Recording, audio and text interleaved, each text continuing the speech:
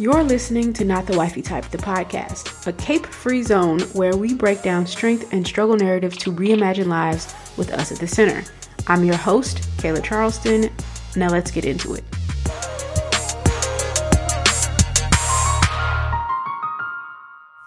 You ready?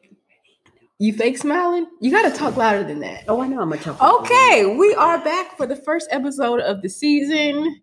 This is season 4 of Not the Wifey Type, the podcast. And I thought since Mother's Day is coming up that I would have an episode with my mama. So this is Mama. Oh, you can't see me right now if you're listening to this on an app, but I just pointed to my mama. This is my mama. I'm going to ask some questions and you're going to answer them. And why are you looking confused? Okay, I got it. And then we'll talk about some other stuff. Basically, we're just going to talk. Okay. Are you ready to get into it? I'm ready to get into it. You nervous? No. That sounds like a nervous no. I'm not nervous. Okay. So, my first question to you as my mother. What's your earliest memory? Of you or period? In general. I would probably say when my father left my mother, and I remember him coming back to get, I guess, some of his belongings, and we had a side porch on the house, and she and all of the kids were standing on the porch as he was gathering some of his stuff. And I know I was very, very small, but I just remember that very vaguely. And I don't remember anything that was said, but it was a lot of tension between them. And I remember that. Is your earliest memory? Yes, it is. Okay. What's your earliest good memory? Earliest good memory.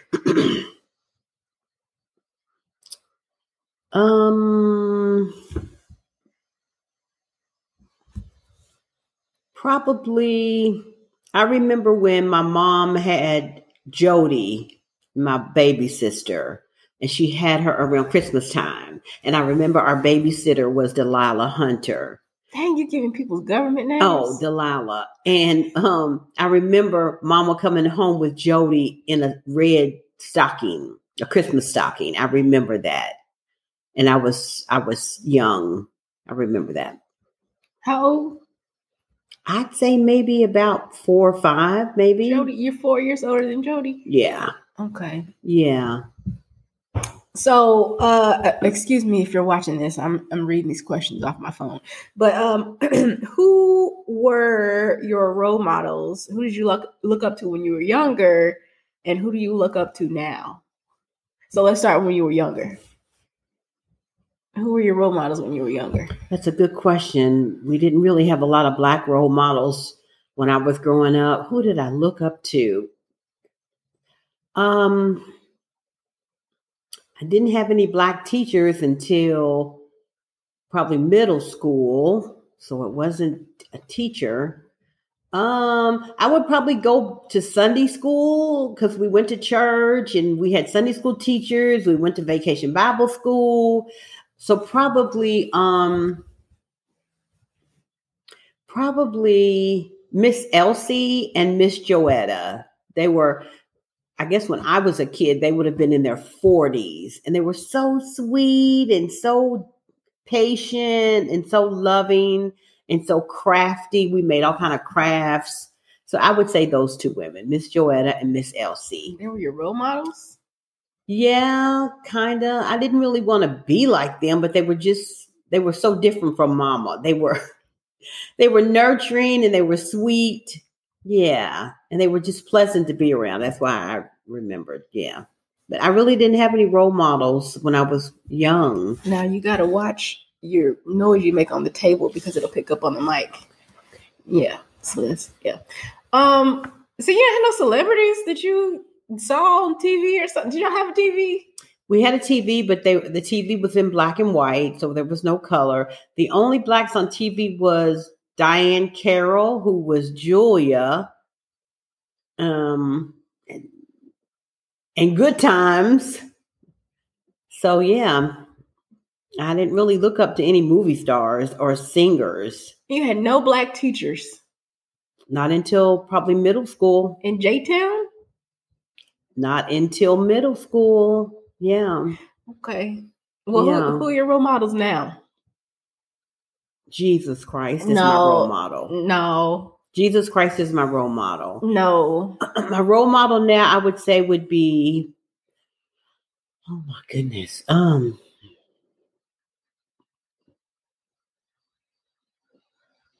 Don't give me the churchy answer. That's a hard one because I don't really. You don't look up to, you don't have no role models. Is that what you're saying? I guess I don't. Okay. I guess I really don't. Okay. Moving on. What were some of your biggest struggles and insecurities in high school?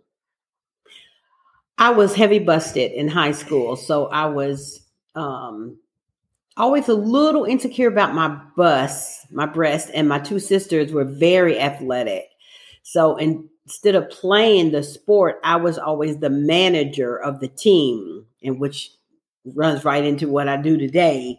So I was excellent at being the team manager, which meant helping the coach out with whatever he needed, the water bottles, the equipment, all of that. I was excellent. So I did that for the track team. I did that for the basketball team as well. So I really didn't have to be agile and athletic and jump and do anything with my big boobs. I could just manage the team. So I was very good at that. So that was probably my main insecurity, was having large breasts in high school. Did you get made fun of? No, nobody made fun of me, but I was always aware of my boobs were larger than most of the other girls. And you passed on your non-athleticism to me. And the boobs. I passed both on to you. So, okay. What was the first year of motherhood like for you? I was 22 years old. I was working my first job with Merrill Lynch, and I lived at home.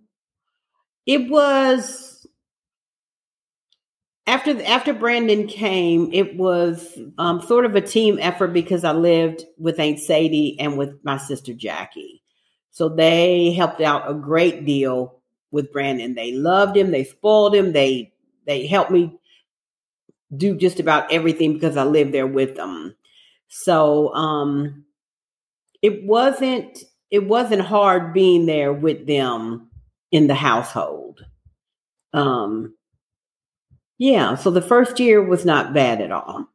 Okay, well, they helped you do stuff, but what about the adjustment from not being a mother to being a mother? Well, you're pregnant for 9 months, so you've got 9 months to know that you're ready to be a mother. When the baby comes out, life is going to be different. But it wasn't a big adjustment because I did everything I always was able to do. I had a job, I had a car. Brandon was just with me everywhere I went. But when he was about, I think, almost a year, I moved to Memphis, Tennessee with Merrill Lynch. That was a huge adjustment. Leaving Louisville, moving to Memphis, Tennessee, didn't know a soul. And I took a job down there, and Aunt Sadie and Mama and Jackie didn't really like that. They was terrified. So I actually left Brandon in Louisville for a whole summer after I moved. And then they brought him down to me once I got situated and got my apartment and everything.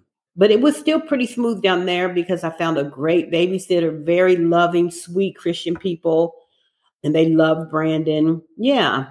So what about when you had me, your second child? How did that change things?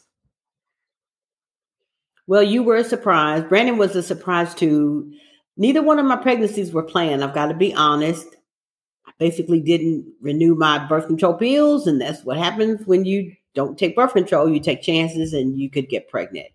So you were a surprise. And just to be real, since you're asking me, your father was not pleased, and he was not a part of anything. We actually broke up. He broke up with me when he found out. Trash with a capital T. But I was working and had a village around me as well. Yeah. And Brandon was a beautiful big brother. He was thrilled to death to have a little sister. And I was living at home when I had you as well. And then when I went back to work, I had a great babysitter. So I didn't have to worry about that. You were very secure with Anita. Yeah. So that's the difference. Now, it was different having 2 kids versus 1 because it becomes more stressful with 2 versus 1. So tell me more about the trifling baby daddy. Tell me, don't look like that. I mean, like, how did you feel in that situation? Explain what was happening with you at that time when he broke up, when you told him you were pregnant and, you know, all those antics and shenanigans. I was very shocked that he took offense to the fact that I was pregnant because I was working, had income. I wasn't relying on him for anything, didn't ask him for anything. Basically, you wasn't no bum bitch. No, I wasn't. No, I was working at the brokerage firm. They did some renovations and he came in as one of the painters and he was painting and that's how we met. So he basically put the brakes on it. As soon as he found that I was pregnant, he put the brakes on the relationship and was pissed and basically didn't want to have anything else to do with me. And I honored that. I didn't bug him. I didn't go around him. I didn't call him. I went on through my pregnancy and had you and went on with my life. Yeah, but how did you feel? I don't know if I was deeply in love with your father. I don't even think I was in love with your dad. He was very handsome. He was very quiet, kind of a peace-loving guy. He never argued, never raised his voice, talked with, a soft tone. But I wasn't deeply in love with them. It was more like lust, to be honest. We didn't date long enough for it to turn into deep love. So I really wasn't affected that deeply by it. You weren't scared? No, because I'd already had Brandon. You were the second child. So I did have individuals that told me I should have had an abortion. And had I had an abortion, you wouldn't be sitting here with me now. But I did not do that. I said no, because I really wanted a little girl. I did want a little girl. And I asked God, please make this baby a little girl. And I just trusted that it was a little girl. And I turned out to be the better of your 2 children. Okay. You don't have to address that. Okay. Okay, so what was it like being a single mother? It was hard. I come from a family of educators, and they were very critical of me to have a second child being unmarried, and the fact that I lived there in the house with them. It was emotionally, it was pretty brutal because they felt they could say anything that they wanted to say to me, and they did. And that was hard. And that took an emotional and a mental toll. Even though they love both of you all and were extremely supportive as far as loving you all, but they were harsh on me with their tongue. So yeah, that was hard. Okay. Dang, I forgot what I was about to say after that. So being a single mom. Oh, did you ever envy maybe married mothers around you, or that didn't really faze you at all? Did you ever look at, because I know you have some friends who were maybe married around that time and had kids, or were married before they had kids. So did you ever have comparisonitis or something? I certainly did. My best childhood friend, Debbie, got married. She actually went to UK, graduated, and then moved to Atlanta and took a job. And she came to Atlanta, and after 2 years, she met her husband. She was a bank teller, and I was in her wedding, and she came home to Louisville to get married. So she kind of had the fairy tale situation where he came home and asked her father for her hand, and Mr. Jimmy said yes. And then they, got married, and they had a nice honeymoon in Hawaii. And then they had 2 children. So yes, I often ask God why, I'll put it this way, why no man ever valued me enough to want to marry me and have the excitement of, oh, honey, I'm pregnant, and oh, we're pregnant, all that stuff. But I didn't stay there long with that. But I did think of stuff like that. Because after you came, I knew I didn't want any more. So I knew that fairy tale was not going to happen for me as far as, honey, we're pregnant. Because I wasn't going to have no more after you. Mm-hmm. And I remember you telling me that a lot of people around you were asking you, oh, when you going to have a kid? And you were like 23, 22, early 20s. Yeah, because when we grew up, a lot of women had kids very young. By their boyfriend they grew up with in the neighborhood. At least by 22, they've had their first child. So none of my sisters or I had a baby. So when I found out I was pregnant with Brandon, my grandmother, my mom's mom, actually said, well, it's about time. And I was shocked she said that, but she really meant that. And then, of course, I had some girlfriends in the neighborhood that said it's about time as well. And that was shocking. But that's just how people felt, because young girls got pregnant younger then. What was the reception? Speaking of that, you said none of your sisters had babies yet, but later on, one of your sisters had a baby who she was also unmarried. Do you feel like the reception when she got pregnant was different from when you got pregnant? I don't know if this is a messy question, but I'm going to ask anyway. We were totally shocked when Jody got pregnant. You saying names? Because she was very, very athletic, very, very involved in softball. She lived in Atlanta, very socially active, traveled a lot. And you just never really seen her with a lot of men dating or anything. So it was a shock when we learned that she got pregnant. But I don't really know what the reception was around her. We were just shocked. Okay. Well, another question, switching gears a little bit. How have your notions of what it means to be a woman changed over your lifetime?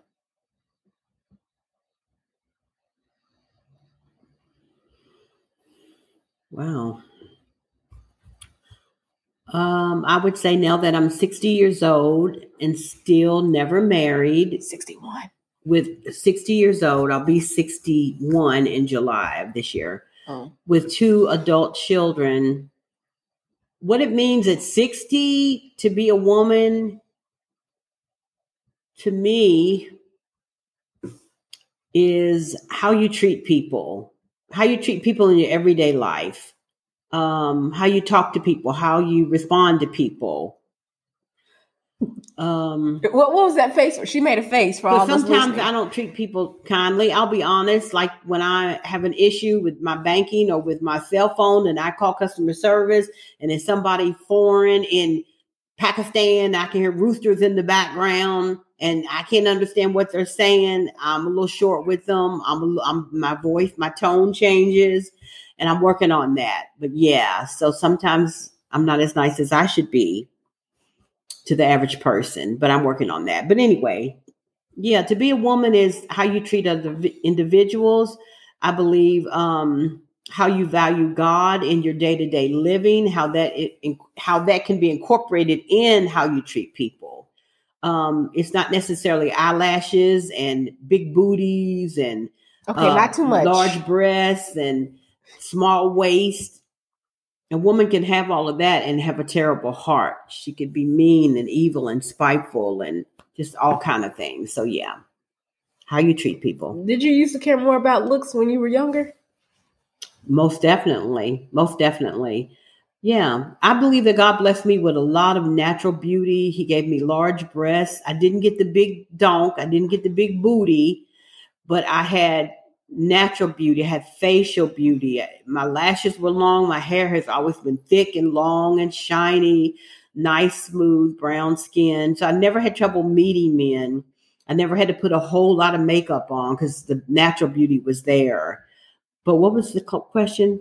I asked if when you were younger, looks meant more to you, because you said at 60 now you realize it's not about having big boobs or a big butt or a small waist. Yeah. When I was younger, like for instance, I wore contacts. I hardly ever wore my glasses in my 20s and 30s just because I didn't want to be seen with my glasses on. But now I hardly ever wear my contacts unless I go to the beach and want to wear my sunglasses. I put my glasses on every day because that doesn't matter to me at 60 years old. I still wear makeup, not as heavy.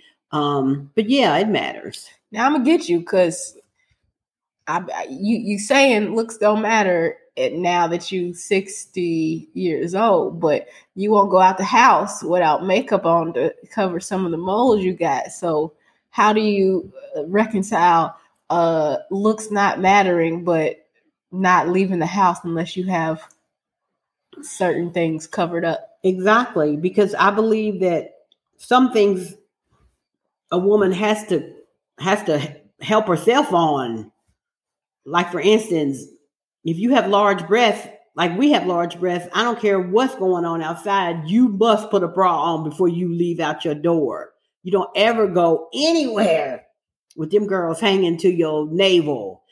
And with my moles, because they're large and they're dark, I have to cover them with foundation. I just have to. I just cannot go out with my moles exposed. I just feel like they're unsightly and they're that ugly. And that's just me. And I go to a dermatologist now and I have them removed, but it's kind of painful. So I don't really care to do that, but I have done that. Yes. So some extent of beauty does still matter at 60, just not to what it did at 21. You think they're ugly?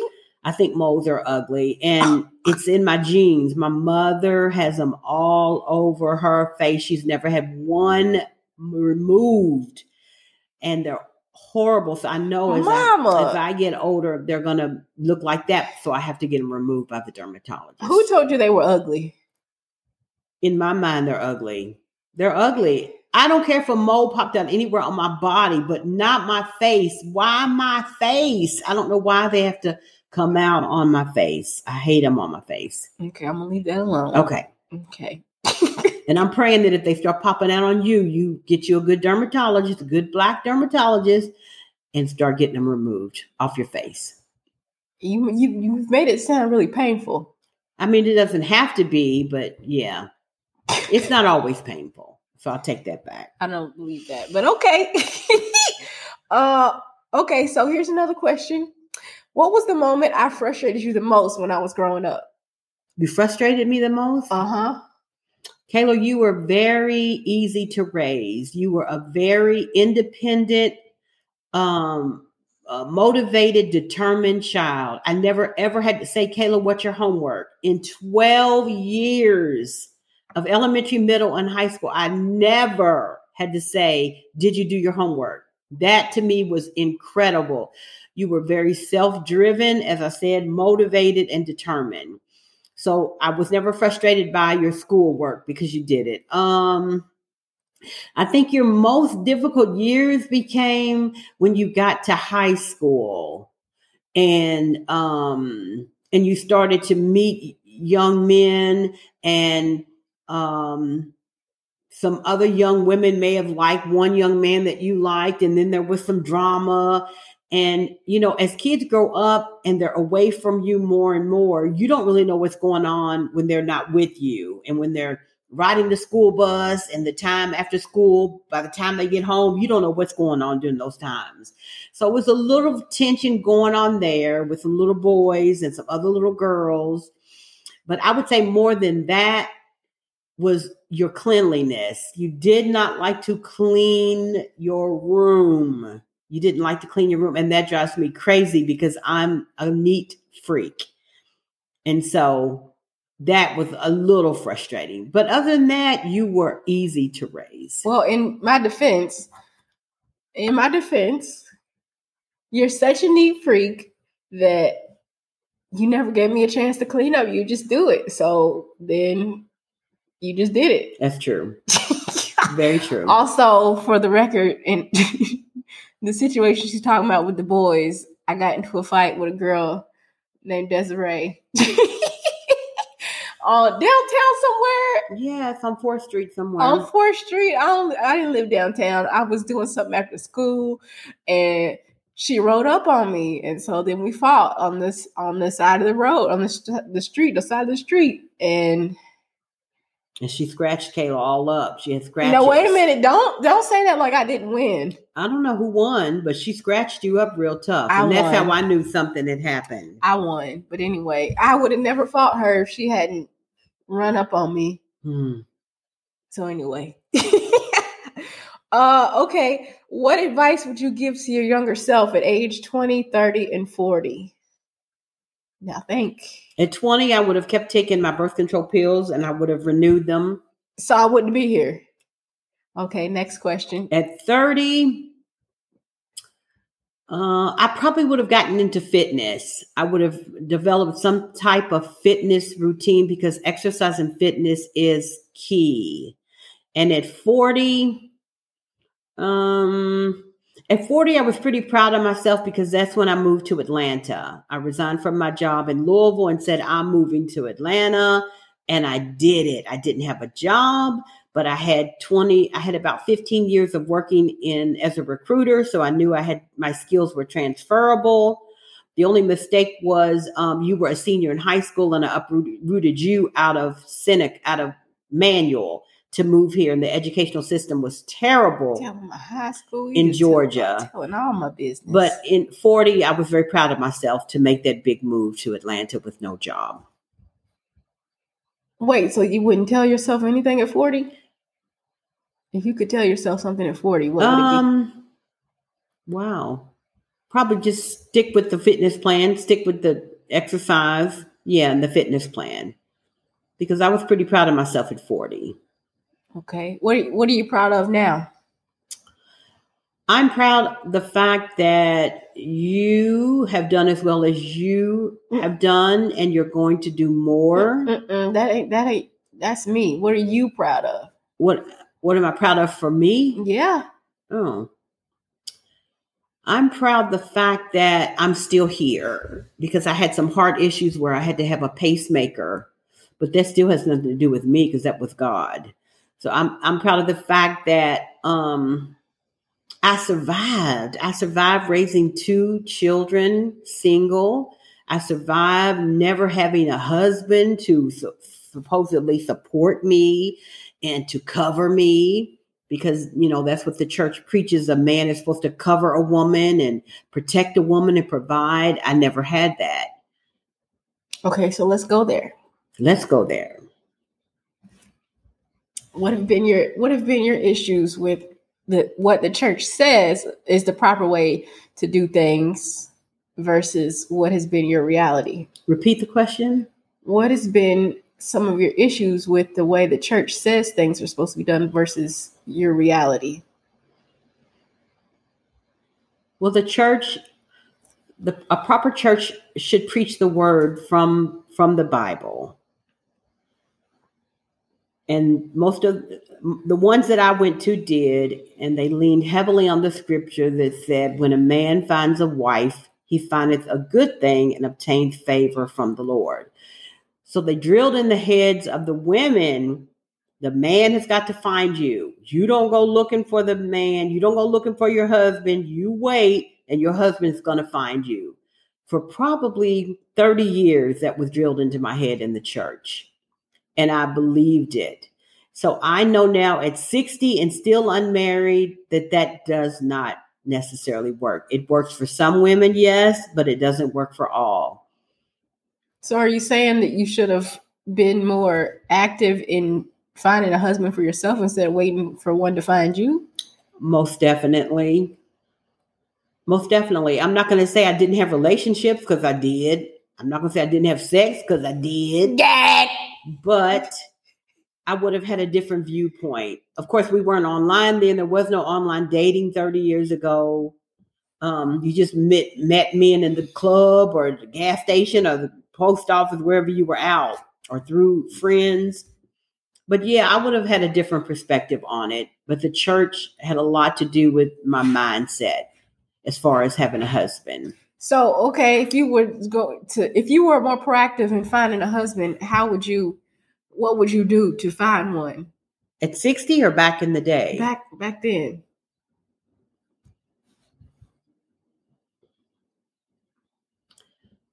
Well, I didn't feel like, I'm not going to say that. I did feel like at some point, because I loved God so much, and then I started preaching, and I was very, very, very wrapped up in the church, which I enjoyed. I just felt like I wasn't whole as a minister without a husband, because, of course, we have sex drives because God gave us sex drives, whether you feel with the Holy Ghost or whether you're a street woman, whatever. Everybody, every human being has a sex drive.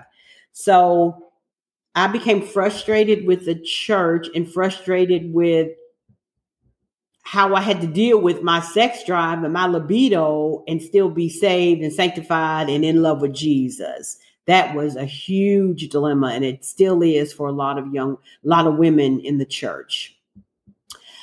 So I always longed for a husband. But then as the years went by and no husband ever came, of course, you take lovers and you take boyfriends and you just kind of take what comes or what you can deal with.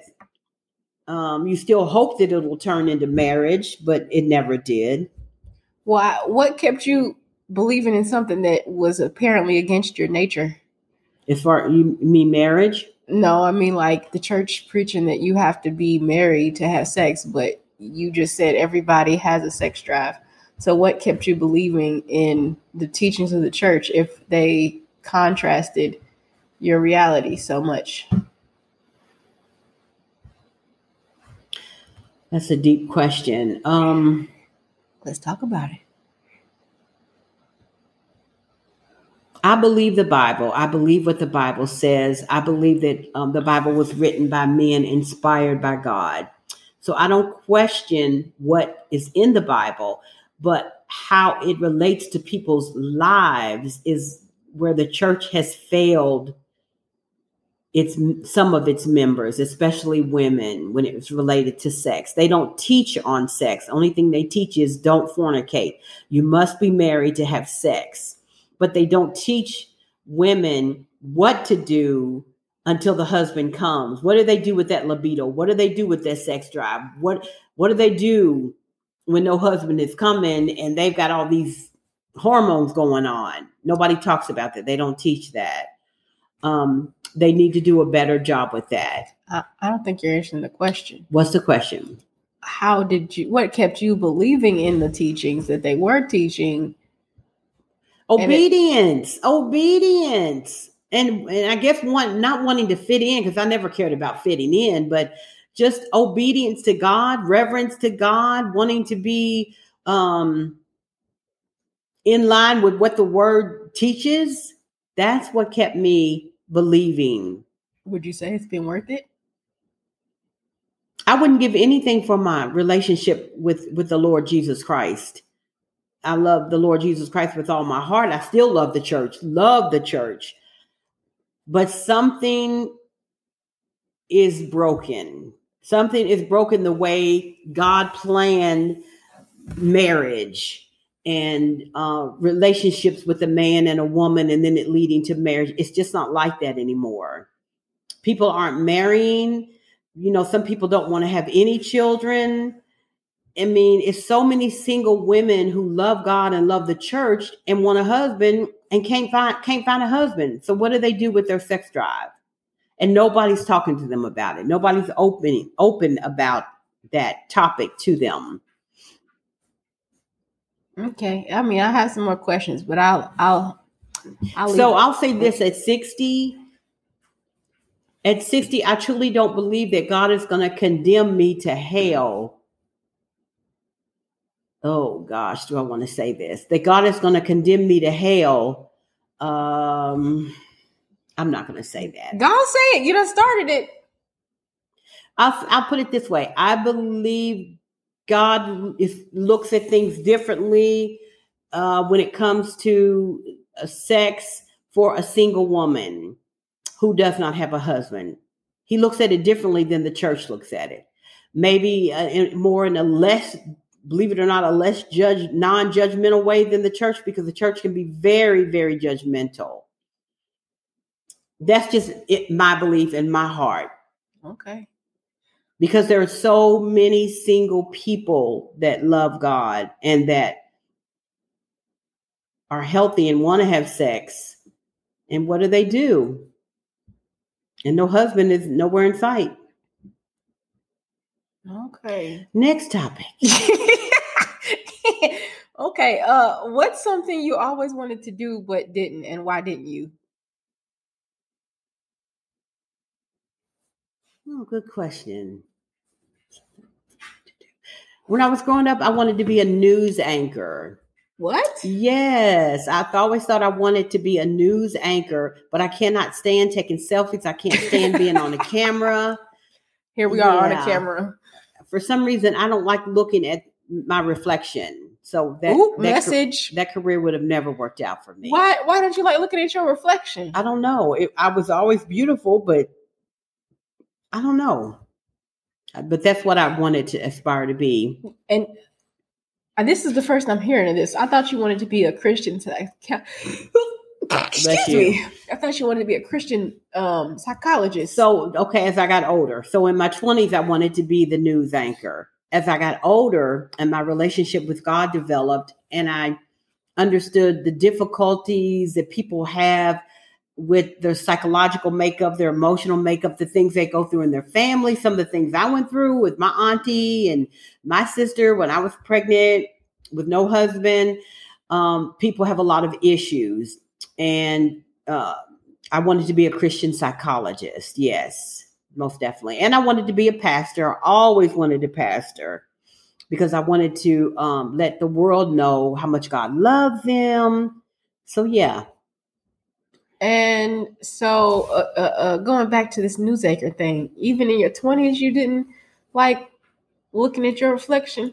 I have never liked taking pictures. Never. You do be awkward kind of when you It's like pictures. I don't know how to smile, and my smile is not natural. I have to I'm not a cheesy person. You know, some people, they can say cheese, and they just turn and on the dime can just put on a photographic face. I have never been able to do that. You got that from grandmother. My mother is very awkward on camera. Yes, very. I don't smile unless something's really funny. So it's hard for me to just break into a smile. Yeah. Was there something your parents did when you were a kid that you swore you'd never do yourself? Yes. I said when I had kids, I would never, ever slap my children in their face. My mother slapped me one time in my face in the kitchen. And there used to be the comedy, what is it called? The comics that would come on Saturday. I forgot. Stars. Yes, when they smacked each other, they would see stars. I swore I saw stars, and I was like, "Oh my God!"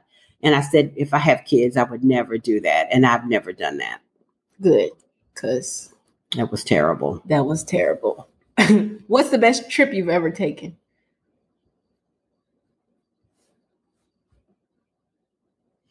I would probably say for my 60th birthday, I went to Orange Beach, Alabama by myself, a solo trip, and it was wonderful. It was very, very, very warm. It was like 98. 98? It was very warm during the heat wave of last summer, but it was very pleasant. The hotel was wonderful. It sat right on the beach. And it was relaxing and it was beautiful. The Gulf of Mexico, and I just didn't have to listen to anybody, didn't have to talk to anybody I didn't know. Nobody traveled with me, and I just enjoyed just my own company. Okay. And that was at 60? That was last year? That was last summer. We need to get you out the country, though. Yes, I'm very excited because I have my passport picture right down there. Oh, you took your picture? I took my passport picture, and I'm getting ready to make the appointment to go have my passport processed. Yes, so that I can go out of the country. Okay, where are you going? I'm going to start small, like maybe Aruba or the Virgin Islands, Jamaica, before I do anything big. But I think I would love to go to Africa. That would be really big. Where in Africa? Probably Ghana and Nigeria, probably. And then I'd like to go to Hawaii as well. Yeah. We can't go there though because they tell people not to go. To Hawaii? Yeah, you haven't heard? No. Native Hawaiians are telling people not to go because they're messing stuff up. Oh, okay. We'll have to hold on that one. Let's go to Africa first. You gonna go with me? I would love to go to Africa. Yeah, I'll go with you. I would love to go. What do you want or wish most for your kids? I want both of my kids to be happy. I want them to be healthy and to be prosperous, doing something they enjoy doing. Happy, healthy, and prosperous. Enjoying something that they enjoy doing. Yes. Okay. And what would your perfect day be like? Describe it. Why do you? I have a perfect day already because I work remote, and in 30 years of working, driving in, commuting, I never, ever, ever dreamed the world would be in a place where we are right now, where people could work remote 5 days a week. No more commuting, no more office. I absolutely love it.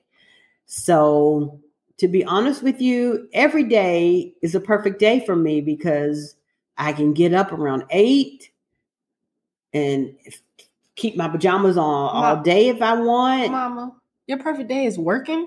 Because I love what I do. I love being a recruiter. I love connecting people with employment. And I love not having managers standing over me in an office. So that's the biggest caveat. I love that because it changes the whole dynamic of work. Because nobody's standing over you. No coworkers are sitting next to you, listening to you. You are in your private home doing your thing. So you like working? I love working. I'm very industrious. I've always been industrious. I'm 60 and I have friends that are starting to retire. And I'm thinking to myself, I can't imagine retirement. I couldn't imagine waking up in the morning and not having anything to do for 5 days a week, for 7 days a week. That to me is terrifying. And probably because I've worked all my life and I enjoy what I do, which is being a recruiter. So I'm not ready to retire anytime soon. I think when I do, I'll still keep some kind of part-time gig doing something, volunteering or something. Let's talk about retirement because it seems like I'm a little more pressed about that than you are. Yeah, I think maybe you mean for your life or my life? For your life. Yeah. Yeah. I mean, why even think about retirement when you're earning good wages? You're not going to be working forever. I won't be working forever, but right now I'm making over $100,000 a year. If I'm allowed to say that on here, if you won't, that's your business. So if I'm making over $100,000 a year and I'm 60, why slow the train down? Let the train keep running down the track at full steam. Okay, but you have to save the money. I know. I'm working on that. Uh-huh. Yes, I am working on that. Yep. And I will. Yes, I'm working on that. Mm-hmm. So. And that's another caveat as well. With the remote working, it's incredible because you can add multiple streams of income. Whereas for years, people had one job or two jobs or whatever, but mainly one job. With this remote work, in working from home, you can work as many jobs as you want as you can handle. But you seem to be okay. So do you understand why it's stressful for me that to see you talk like you're going to be just working forever and retirement is not a big deal and something that you I don't understand why that's stressful for you. No, as long as I'm in good health and I'm earning excellent money, which I am, why would that be stressful for you? Because you're not always going to be able to work. And then what? And then what? I don't get that. So I know I need to start saving better, which I will. And all of that's going to accumulate. So I don't know what the issue would be. If I'm earning great wages, I'm still in health, I'm still wanting to work, I'm still good at what I do, I'm in command, I have people calling me, wanting to offer me jobs. So why would that be an issue? Would you rather I be sickly and living with you in cash in your place? No, what I'm saying is that ain't happening. You're not always going to be working. So it's about foresight and planning for the future. That's what I'm saving. When you save, you're planning for the future. That doesn't mean I have to sit down and stop working. No. How long do you think you're going to be working for? I'd like to work till I'm at least maybe 72. That's just 11 years. So what are you saying? Nothing. I'm not saying anything. And maybe beyond that. You know, if I can work remote from my home, yeah. So you want to be like Biden and be freaking 85? No, once I get to my 80s, I don't want to be working. I mean, I think he's in his 70s or almost 80, but is he in his... How old is he? He looks 90, but I don't know. I don't know. But yeah, in my 80s, I just want to volunteer. But yeah, I can see myself working until 70, remote, not commuting, not sitting in an office, working from my home. Well, I just want to let you know that it sounds like you're going to be... Why are you looking at me like that? I just want to let you know, you're going to have to go with my agenda when you get too old to take care of yourself. Because for example, if I want to leave the country, we're going to have to find a way for you to go with me and live with me, because I like... That's if I have to. If I'm not able to take care of myself. A lot of people grow old independent. My mom is like 86, still driving, still in her home. She doesn't need anybody to do anything for her. So not everybody grows old and gets feeble and incapacitated. Yeah, so some people stay healthy and vibrant even in their 80s. So I pray to God that I'm not broken down and need someone to care for me when I'm in my 80s or even in my 90s. Now, 90s is a different story, but yeah. Are you prepared to flee the country with me? I'm prepared, yes. That's why I got a passport, because I don't know what's getting ready to pop off with all this going on in the world. So, yeah. I wouldn't have a problem leaving the country with you, living somewhere else as I get older, but not in my 60s. And probably not in my 70s. No, you talk back too much right now in your 60s. Yeah. I'm still, you know. Still what? Yeah. Still what? I'm still doing what I do. And what's that? What I do. Okay. Let's see, what else? Do you have any questions for me? No. You don't have no questions for me? No. I'm a little offended.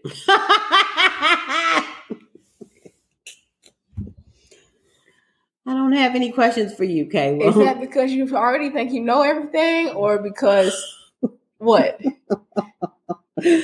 Oh, shoot. No, I just don't have any. I don't have any right now. Okay. Well, I asked you another mom question. We'll wrap this up soon, but another mom question.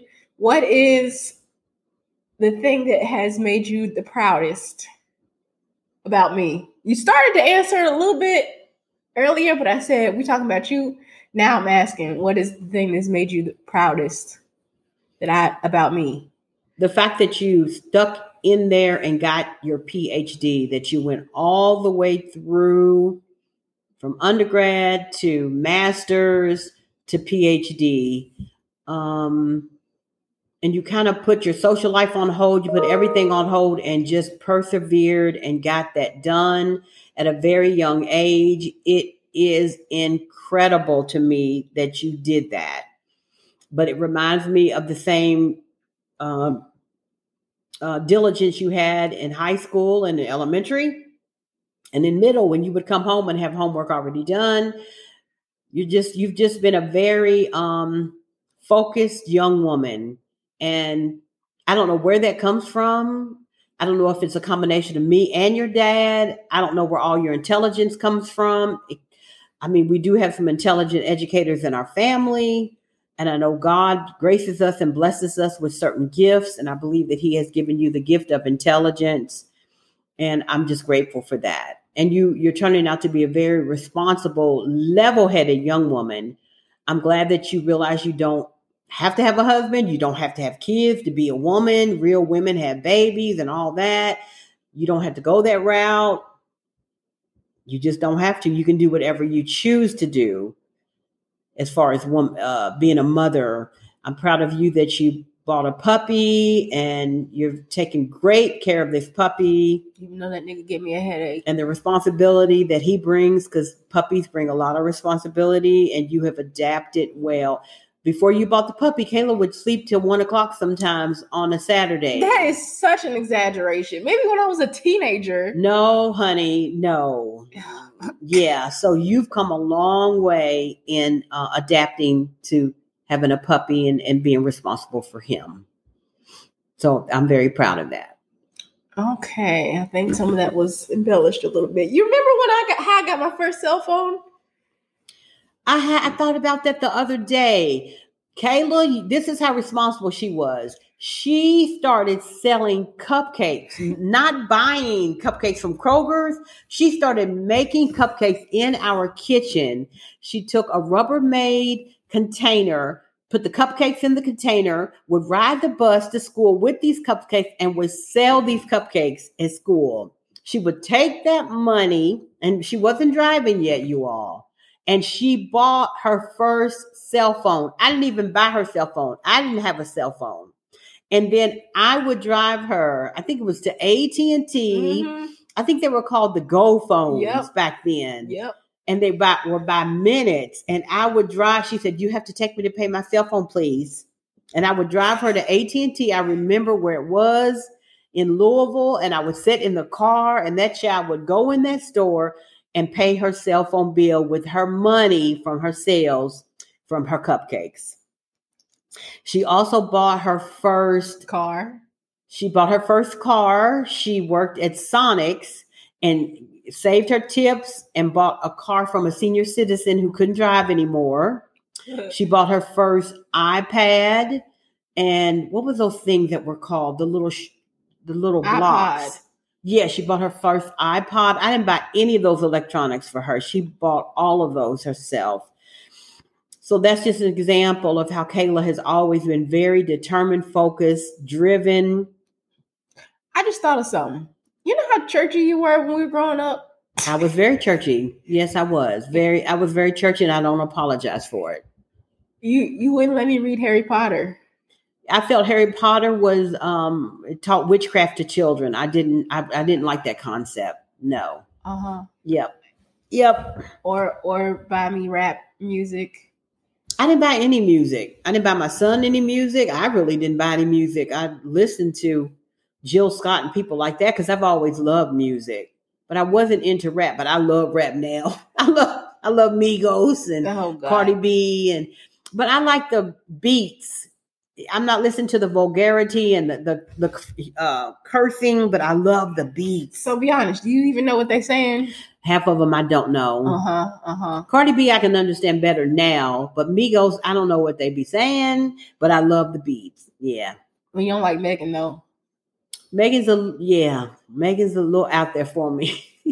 And I don't understand. Megan make a grown woman blush. I don't understand that because you always bringing up sex every chance you get. It's different sitting around talking about sex with your girlfriends than to hear it blaring through a speaker in your car. What's the difference? It's different. She, like I said, she make a grown woman blush.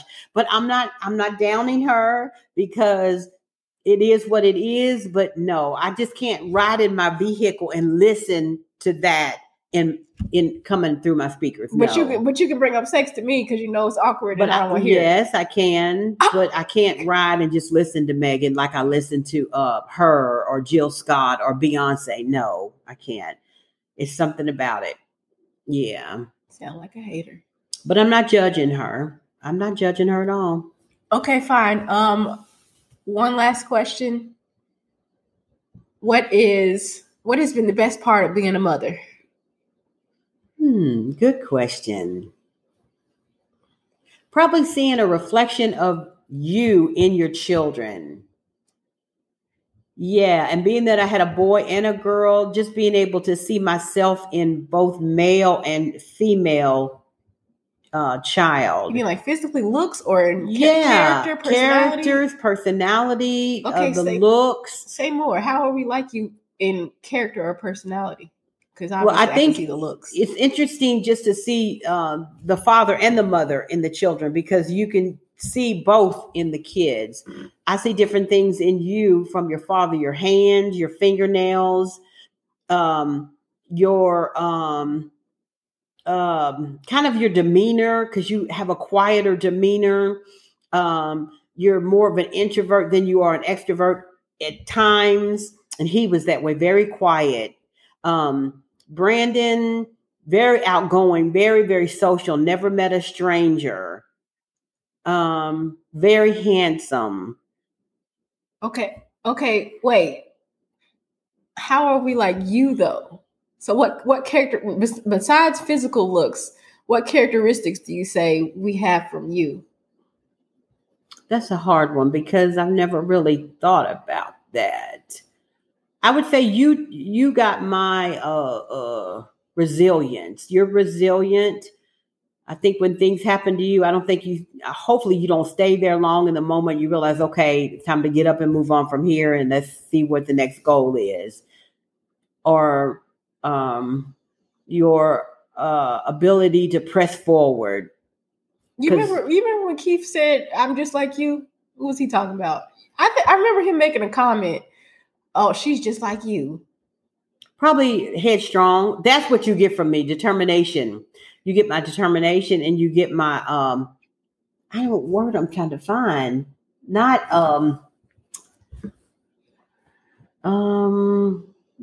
I can't think. Just determination. You're very determined to have your way. No, wait a minute.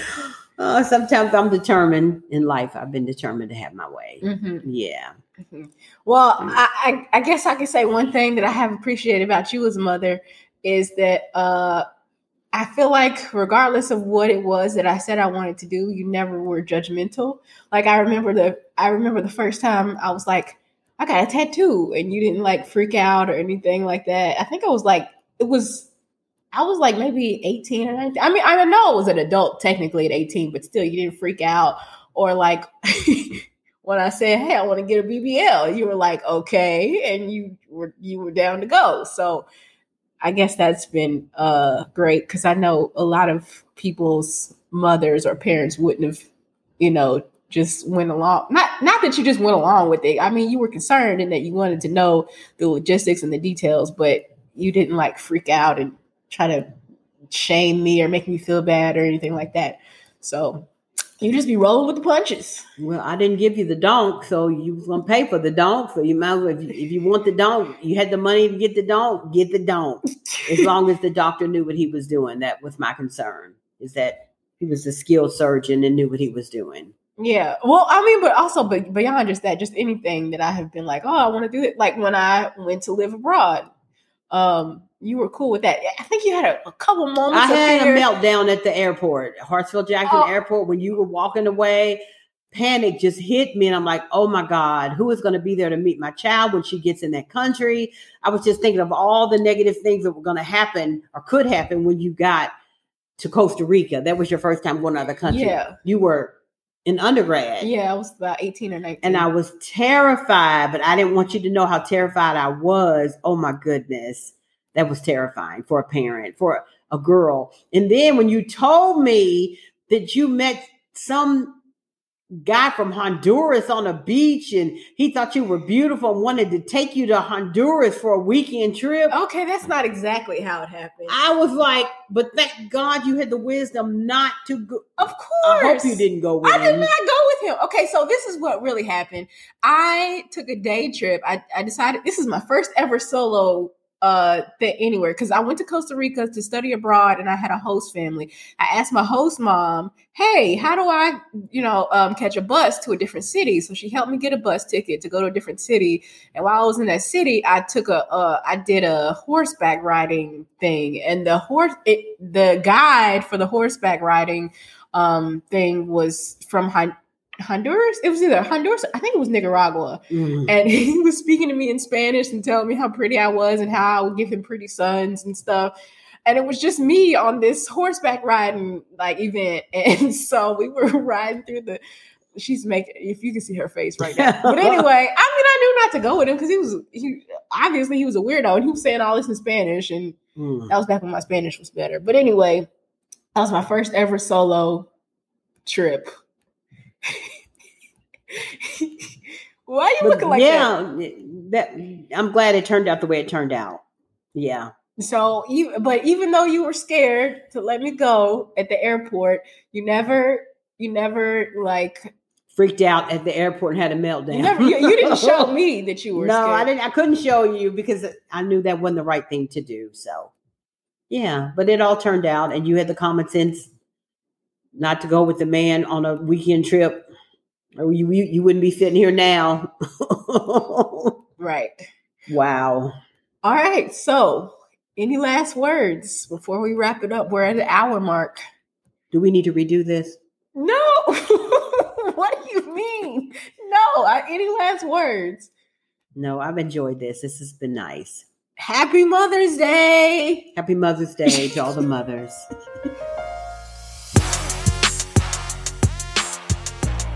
You're listening to Not the Wifey Type, the podcast, a cape-free zone where we break down strength and struggle narratives to reimagine lives with us at the center. I'm your host, Kayla Charleston. Now let's get into it.